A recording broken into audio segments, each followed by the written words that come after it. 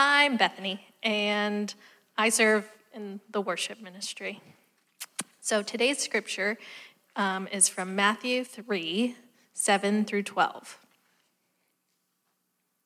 It says, "When he saw many of the Pharisees and Sadducees coming to his baptism, he said to them, 'Brood of vipers, who warned you to flee from the coming wrath? Therefore, produce fruit consistent with repentance, and don't presume to say to yourselves, we have Abraham as our father. For I tell you that God is able to raise up children for Abraham from these stones. The axe is already at the root of the trees. Therefore, every tree that does not bear or that does not produce good fruit will be cut down and thrown into the fire. I baptize you with water for repentance, but the one who is coming after me is more powerful than I am. I am not worthy to remove his sandals. He himself will baptize you with the Holy Spirit and fire. His winnowing shovel is in his hand, and he will clear his threshing floor and gather his wheat into the barn. But the chaff he will burn with a fire that never goes out.'" This is God's word. Amen. You can tell that Bethany reads to her kids a lot, huh? She has that mom reading cadence. Thank you, Bethany. All right, setting this over here. Need more room? Here we go. All right, we're in Matthew chapter 3. We've been making our way. We started at the very beginning, launching into our series on Matthew, a series called The Kingdom Come, or Kingdom Come, the Gospel according to Matthew. And we now find ourselves in the middle of chapter 3. And today actually marks our 6th week in the study of Matthew. So we've been going 6 weeks strong, and we have 2 more weeks after this before we're going to go ahead and take a pause on Matthew for just a little bit. And we're going to hop over to a couple other series, including we're going to go through the entire book of Jonah in 4 weeks. So a chapter, one chapter every Sunday for 4 weeks. And we're going to look at Jonah and hopefully learn a little bit about not only Jonah's mistakes and his coming to the Lord, and then kind of the way that it ends, which is kind of a funky way, but also look at how we can learn and discern from that as we try to minister in a culture and in a place as exiles and strangers here. And then on September 10th, we'll be transporting right back into this series. We'll pick up where we left off. And then from that point on, going into Matthew, we're going to be heading right toward the Beatitudes. And so we'll spend some time in the Beatitudes in the fall. And I'm excited about that. Matthew's account of the birth, life, ministry, death, resurrection, ascension of Jesus, it's one that's centered on the idea that Jesus is the long-awaited, long-promised anointed one of God. He is the Messiah. And he has come to usher in the everlasting kingdom of God and to gather a people, a new humanity who will adopt the Jesus way of life and spread the good news that Jesus has made it possible for humanity to once again walk in fellowship with God. And Matthew has already shown us how Jesus is the fulfillment of so many Old Testament prophecies. They looked ahead and they saw the one to come, and that was Jesus. And Matthew is wanting us to see that and know that. And last week, we met a character named John the Baptist. He was a relative of Jesus, and he was conducting a very peculiar ministry in the Judean wilderness. We had a picture up there last week of that Judean wilderness, and it's a desolate area. It's not the place that you want to just go and hang out necessarily, especially if you don't like heat, like me. But he was separate from the powers and the centers of power in the big cities and the religious institution. And John was out there preaching a message. And his message was, repent, for the kingdom of heaven has come near. And we looked at how John was both preacher and prophet. And he even acted in a priestly kind of role as he was baptizing the people and calling them to repentance and standing with them at the moment of decision. He was providing God's people, or he's providing people who were responding with an opportunity to symbolically dedicate themselves to God through this water baptism. And so that's where we're picking up today in chapter 3.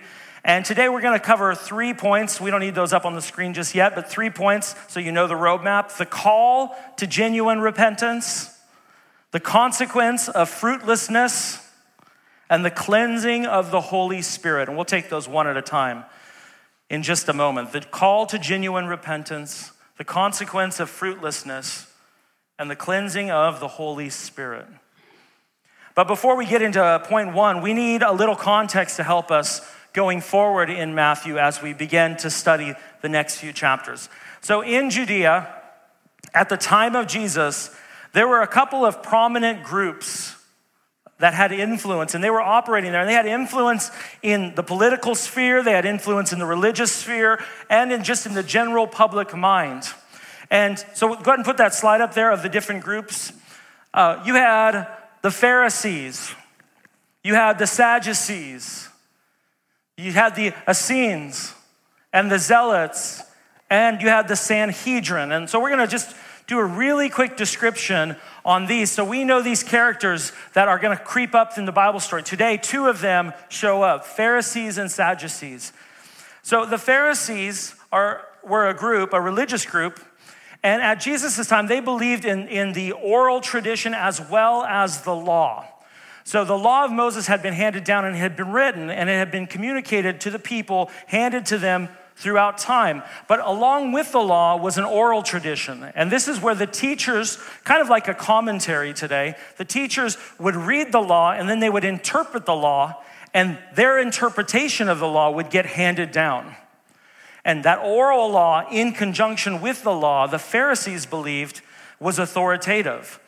The interpretations of the law, not just the law itself. And I don't know if you guys know anything about commentaries or interpretations of the Bible, but they're a dime a dozen. There are lots of them, and you can go all sorts of different directions. And you can imagine that the oral tradition also had its many faults and failures as well. But the Pharisees believed that both of them had a place in their teaching and in their religious experience. And so the Pharisees were strict adherents to the religious law and the rituals and the oral tradition. And they had a strong emphasis on personal piety and prayer. They were kind of the common man's religious people. They were the common man, down with the common people. In fact, most of their operations took place in the synagogues in the small cities and towns throughout the countryside. They weren't really active at the temple worship among the priesthood and what was going on up there. They were active in the little towns throughout that had little teaching centers called synagogues where they would go to worship and learn and receive teaching, not just on the law, on the Torah, the books of the Old Testament, but also on the oral tradition where the teacher would hand down these teachings to them. They had a strong influence among the common people, and they had a belief in the resurrection of the dead. They believed that the dead would rise. They believed in the existence of angels and spirits, and that's actually going to become a sticking point or a point of division between them and the Sadducees on what they believe. They believe in the resurrection. They believe in spirits. They believe in demons. Now, the Sadducees, on the other hand, they were mostly of the priesthood, the Levitical priesthood as laid out in the Old Testament. And therefore, they held a lot of the positions in the temple worship that took place in Jerusalem. They only accepted the law as written down, the law of Moses, and they rejected the oral tradition. They did not follow the oral tradition as handed down. They emphasized the importance of the temple and its rituals, and they ended up holding significant political power as well as religious power. So you can imagine when the religious and the political begin to start to mix. It sounds like a history lesson in maybe the medieval times, right? Where political and religious begin to mix, and you can imagine all of the problems associated with that. The Sadducees denied the resurrection of the dead. They denied angels or spirits or demons that they existed.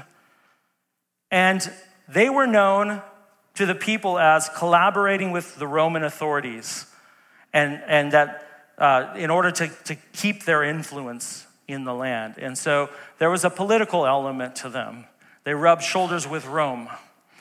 I'm going to leave the other two up there, but we're going to skip down to the Sanhedrin now. The other two, the Essenes, were a breakaway group. They were think monks who wanted to escape life and they went out into the wilderness. They would have lived out in the Judean wilderness at the time of John the Baptist's ministry. He might have rubbed shoulders with them. He might have known some of them.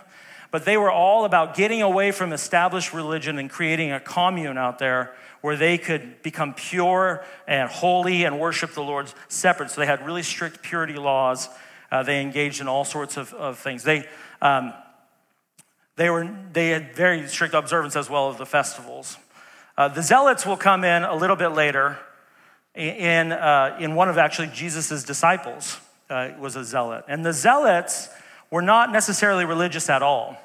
The Zealots hated Rome. Imagine you have an occupying force in your country and you want them gone. The Zealots were all about getting Rome out of Judea. And so they opposed the taxation of the Roman authority. Kind of think the early day in America Tea Partiers, right? It's like everything was anti-England. Get them out of here. We don't like them. They engaged in armed resistance. They took to violence to resist Rome. And any Jewish person that would collaborate or sympathize with Rome, they hated. They did not like. That's an interesting mix too when you think that Matthew, who's writing this, is a tax collector, or he came out of the life of a tax collector who had collaborated with Rome. And one of Jesus' other disciples is a zealot who hates anyone who collaborates and thinks of them as having betrayed the people. But finally, we have the Sanhedrin. And the Sanhedrin was a council of Jewish religious leaders. Think of it as the Jewish religious Supreme Court. And it had seats for a lot of people, 70-ish. And of that 70, you had Pharisees, you had Sadducees who sat on that, and you had the high priest. And it was the final authority. It made all of the religious determinations if there were disputes. And so you'll find through the history and through the book of Matthew that we'll encounter the Sanhedrin, we'll encounter Jesus before the Sanhedrin, and the Sanhedrin making determinations. And so that kind of gives us a lay of the land of the players at this time that John is encountering, that Jesus will encounter, and that will kind of unfold over the course of that. But it's important to know who they are and why they are the way they are. One of the things that I'll point out about the Pharisees, back to them, we oftentimes, Pharisee is like a bad word, right? You don't want to be a Pharisee. But one of the things that is important to remember about the Pharisees is their strict adherence and their desire to keep the law and the oral tradition was born out of their desire to keep the land. If you guys remember, there was an exile that took place. And after the exile, they believed that the Pharisees were kind of birthed out of a desire, we will never be exiled again, whatever it takes. If it means that we're going to adhere to the law, we're going to make sure the people adhere to the law. If it means that we need to, if the law says this, then we need to keep people as far away from violating the law. So we'll create our own laws to keep them from violating that law. And we'll stack law on top of law on top of law to keep them from violating that. Because if they violate that, we're going to lose the land again. We're going to be exiled out. And so there was this heart to, keep the inheritance, to preserve the blessing that God had given. And yet it was so misguided, as we'll see in the way that it expressed itself in the treatment of people. So, number one this morning, the call to genuine repentance from our scripture. The text begins by saying that the Pharisees and Sadducees come to see this baptism that John is performing. And how does John greet them? You brood of vipers, who warned you to flee from the coming wrath? It's quite the warm welcome they received from John. John has seen many people from around Judea come and be baptized, but when the Pharisees and the Sadducees arrive, he calls them a brood of vipers. And I'm sure it's obvious that that's not a term of love or endearment. He's not excited to see his brothers. This is a phrase, and it means that they are concealing malice in their heart. They're concealing malice in their heart. See, they're not coming to John out of pure motives, and he knows it. And so what is John's message to the Pharisees and the Sadducees? Not just you brood of vipers, who warned you, but what does he say to them? What is his instruction? He says to them basically, live a life that matches your profession. Live a life. If you profess to love God, if you profess to honor God, you profess to be a child of Abraham, a child of the blessing, live a life that is consistent or matches your profession. He says, therefore, produce fruit consistent with repentance. Produce fruit that's consistent with a life of repentance and a life of faith. And I'll tell you this morning, true repentance is costly. It truly is. The kingdom of God, which is breaking in on the scene here, it demands repentance, and it's a radical decision that is being asked to be made. Now, to the Jew of this time, they believed that all the Jewish people were recipients of God's blessing through Abraham, and that all the Jews had a place in the future kingdom of God, all of them, simply because of the blessing handed down through Abraham. The blessing was enough to cover all of the Jews through all time. And it was a given. It was done. Sure, there were consequences for their conduct in a temporal fashion, as I talked about before, like exile from the land. They could get removed from God's blessing for a time, but eventually in the future kingdom of God, all the Jews had a place there, and they were going to live out the rest of eternity in the kingdom of God. But John comes and he challenges them. And he says that presuming on the blessing of God that was given to Abraham could be very deadly for their spiritual life. John says that no lineage, no heritage, and no pedigree will suffice. You must have a personal commitment to join the kingdom by radically reorienting your life around the king and the kingdom. Your life must match your profession. For us, we might think of things like there was a time in the church, and maybe it still goes on, where the call to Christ was a call to say a sinner's prayer. Say this prayer and you're saved. And what that left out was the life of faith and repentance that we are to live every day before Christ. I have known people who, when asked if they are believers, are you a Christian? They will say, yes, I grew up in a Christian house. Two separate things. I have heard others say, yes, I go to church. That's not the question. The question is, does your life match your profession? Sinner's prayer without a life that produces the fruit of repentance has no assurance of salvation. No assurance. You might ask, so what does this fruit look like, this fruit of repentance that's being talked about here? Well, in a parallel passage to today's passage out of Matthew 3, Luke records the same situation, the same incident in Luke chapter 3 as well. And here's what John says. So John is out there, he's preaching this, and actually in Luke, instead of highlighting the Pharisees and the Sadducees, Luke says that this was the message John gave to the whole crowd, all the crowds that were coming out. That it seemed that even among the crowd of Pharisees, Sadducees, and everyone else, that there were also other people who were just trying to ride the current religious high. They were trying to get into that next conference, that next worship time that gave them that little religious high boost, and then they could go back to their life doing whatever. And John was saying, who told you to flee from the wrath? Did you even know there was wrath coming? Reminding them of the idea of judgment for a fruitless life. But you might ask, what does this fruit look like? Well, John says in Luke chapter 3, as the crowds come to him and they're convicted to the heart, and they say then to John, what should we do then in light of your call to repent and believe and come into the kingdom of God? John replies, the one who has 2 shirts must share with someone who has none. And the one who has food must do the same.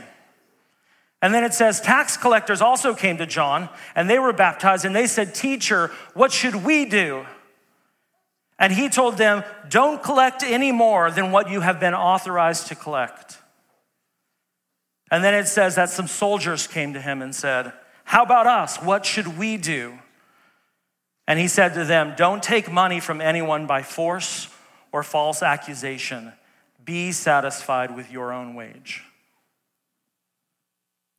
In every case, John, like all the prophets of the old, are calling God's people, or calling the people back to God and back to obedience of his word. He's not creating any new rules. It wasn't a new rule that you ought to share. It wasn't a new rule that you ought not to extort people or take more than you were deserved. That you shouldn't steal, in other words. This wasn't a new rule that John was creating. He was calling people back to God's law and calling them to obedience. Repentance always is about turning away from living for yourself and turning back to God. Even if you're an atheist and you have never believed in God your entire life and you have always rejected him, you may have denied the reality that he created you. You may deny the eternal qualities of who he is painted all around us in the world. But if, by the power of the Holy Spirit, you're awakened to his reality, you will still be turning back to God. He was always there. He was never absent. Just because you didn't believe in him didn't make him not real. Repentance is always turning back to God. It's always turning to God in obedience and away from ourselves.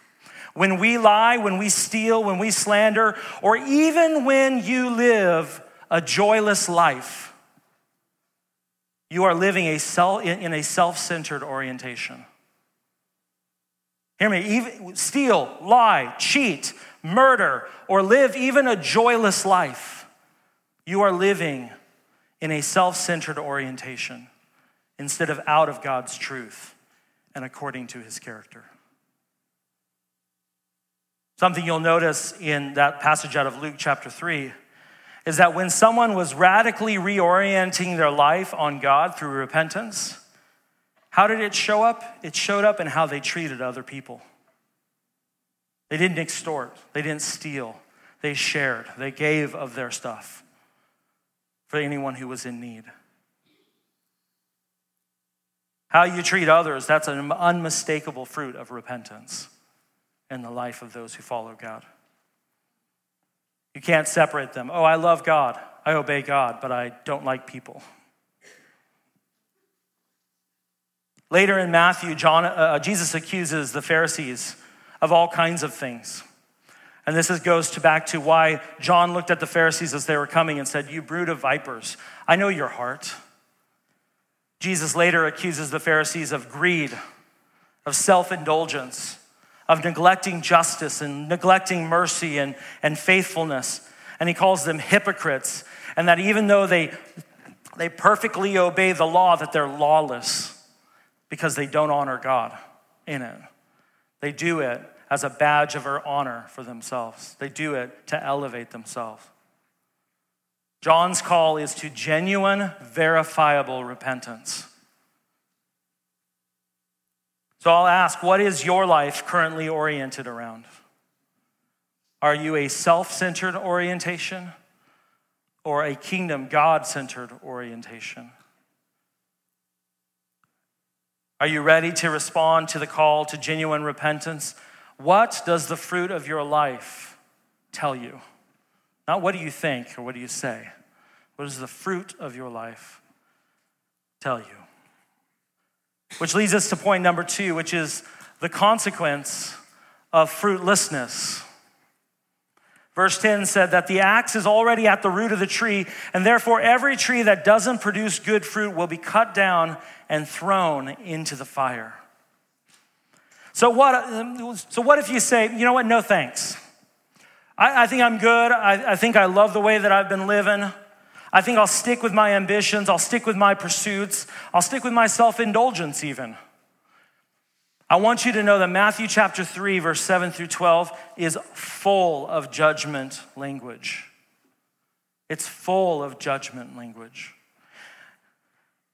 In fact, John the Baptist seems to be actually drawing on language from another prophet, the prophet Jeremiah.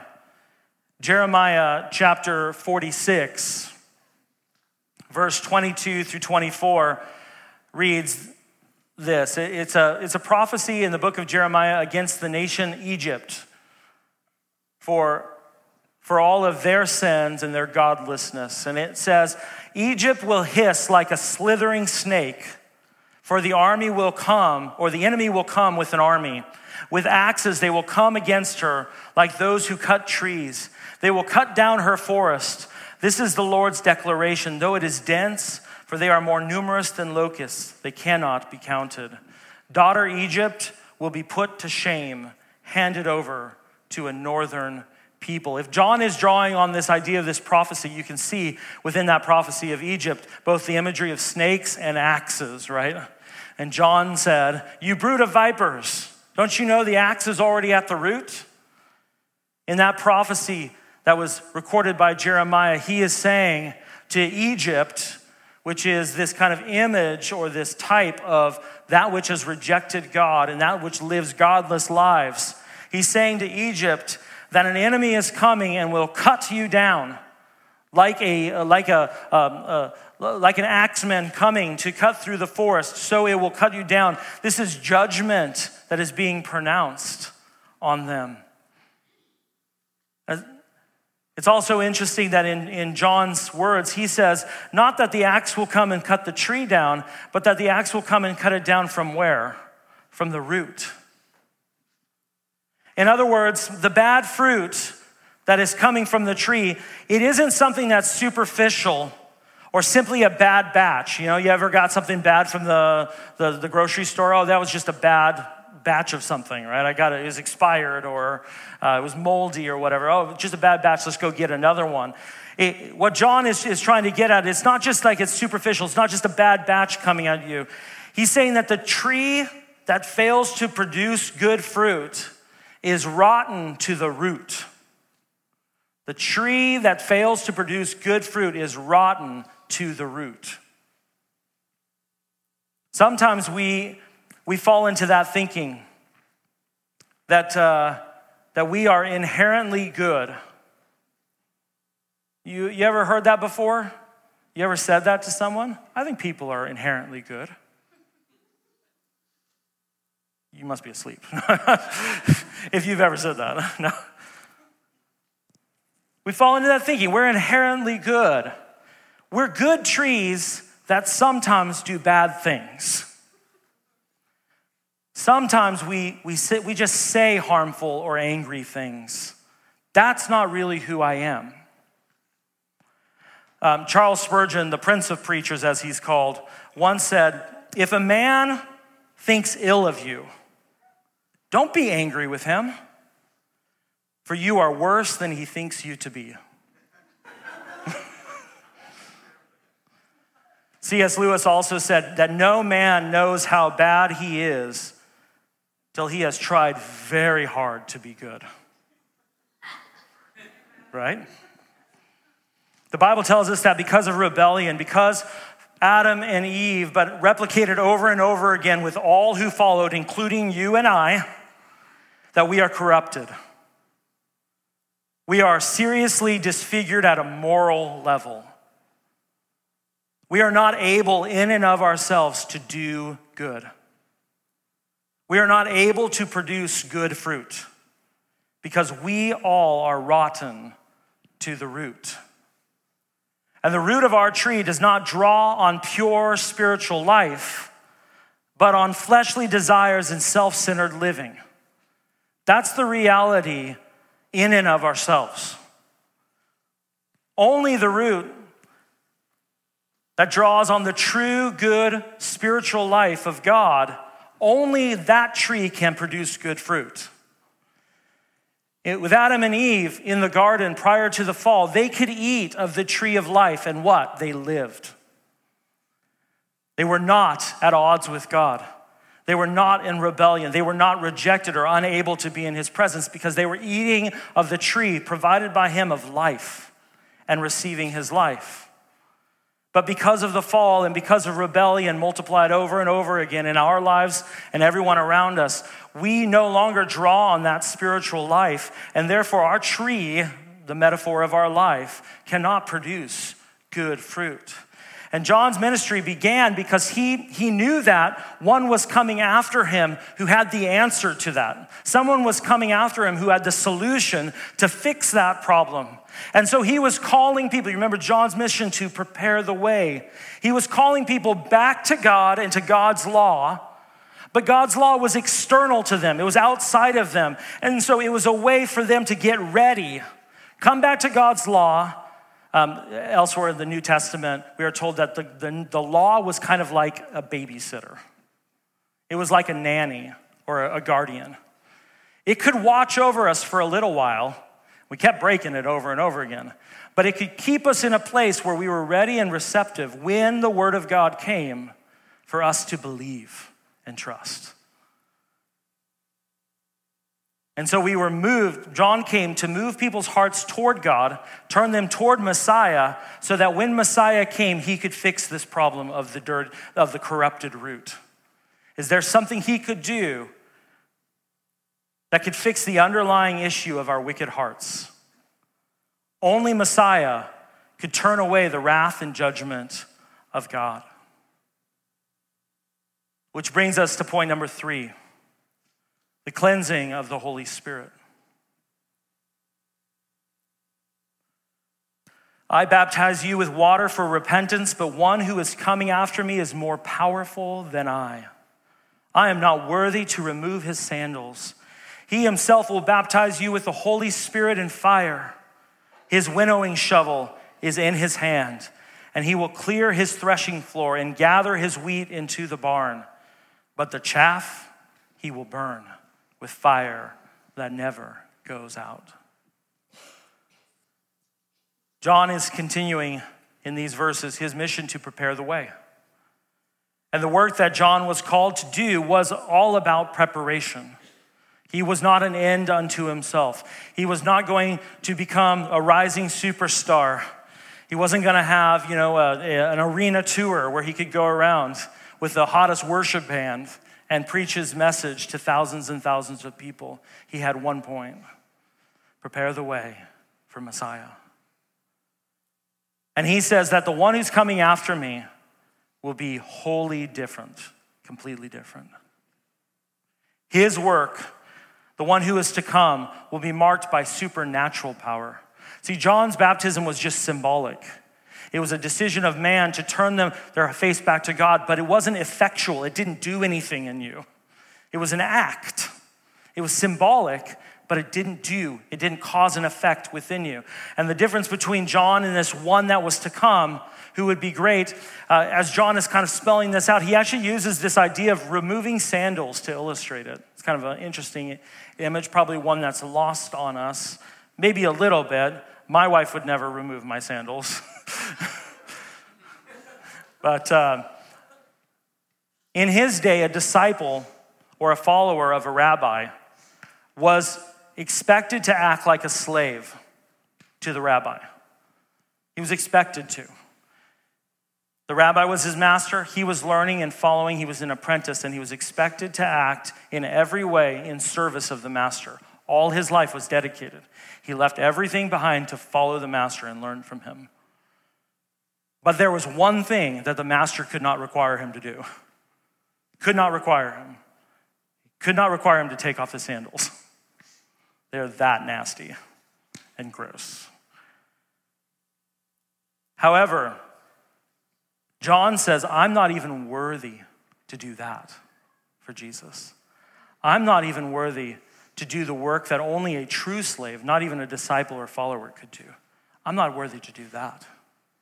The one who comes after is so much greater. This is John, the greatest man born of woman up till that point. And he did not consider himself worthy to be the slave of Messiah. So what is the power of this one to come? What will he do that will be so radically different and superior to John's ministry? John says that his baptism is symbolic, and it symbolizes a desire to return back to God and prepare God's people, prepare a citizenship, a people for the eternal kingdom. It's making preparations. But the one to come, his baptism would be one of spirit, which is a reconnection to the life of God, Think back to the Garden of Eden when they could eat freely of the fruit of life. A baptism of the Spirit is a reconnection to that power and that life, and fire, a purifying force that will remove anything that is corrupt or worthless and produce concentrated good. A baptism of Spirit and fire. John's baptism was one that was of piety and about one's dedication and decision to follow God and prepare for his kingdom. It was man making a move toward God, right? But he was unable to go all the way. That was John's baptism. But the one to come would baptize in the power of the Spirit and for true and complete purification. This was God making a move toward man, closing the gap so that his life and Spirit would dwell in the hearts of man. This is the ultimate experience of God with us. His Holy Spirit within us. And this too was promised before in Ezekiel chapter 36, where it said, "For I will take you from the nations and gather you from all the countries and will bring you into your own land. I will also sprinkle clean water on you and you will be clean. I will cleanse you from all your impurities and all your idols. I will give you a new heart and put a new spirit within you. I will remove your heart of stone and give you a heart of flesh. I will place my spirit within you and cause you to follow my statutes and carefully observe my ordinances. You will live in the land that I gave to your ancestors. You will be my people and I will be your God. I will save you from all your uncleanness. I will summon the grain and make it plentiful. I will not bring famine on you. I will also make the fruit of the trees and the produce of the field plentiful, so that you will no longer experience reproach among the nations on account of famine." It's not that you must try really hard to be clean,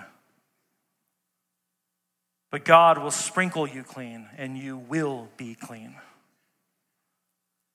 A new heart and a new spirit within. Instead of one that's inclined toward rebellion and self-centeredness, one that is oriented toward obeying God, loving God as their God, and being his people. A new heart and a new spirit that produces the fruit of righteousness. And it's caused to grow not because of your goodness or your effort, because God causes it to grow. God is the source. The taproot isn't drawing on sin-filled inclinations and from a corrupt heart anymore. It is a new heart given to you to love God. In John's wording, there's also the idea of fire and purification. And purification always includes separation. It always includes separation. For something like metal to be pure, it has to be heated to a point where the impurities separated out and they must be scraped off or removed. And what is left is a more pure form of that metal. Purification always includes a separation. The invitation is this: receive what is freely offered in Christ, a new heart and a new spirit.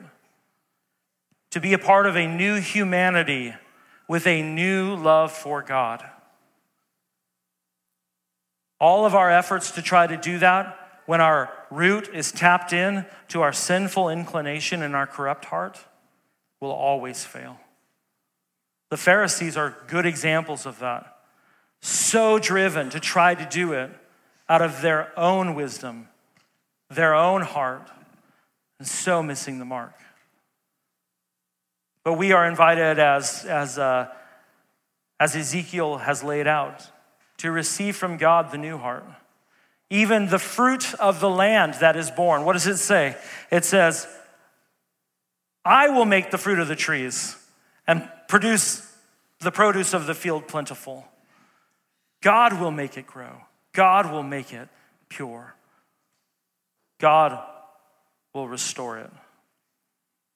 Tim Keller once said, Pastor Tim Keller, he recently passed away from pancreatic cancer, fantastic teacher of the word and someone who was really instrumental in my own spiritual walk.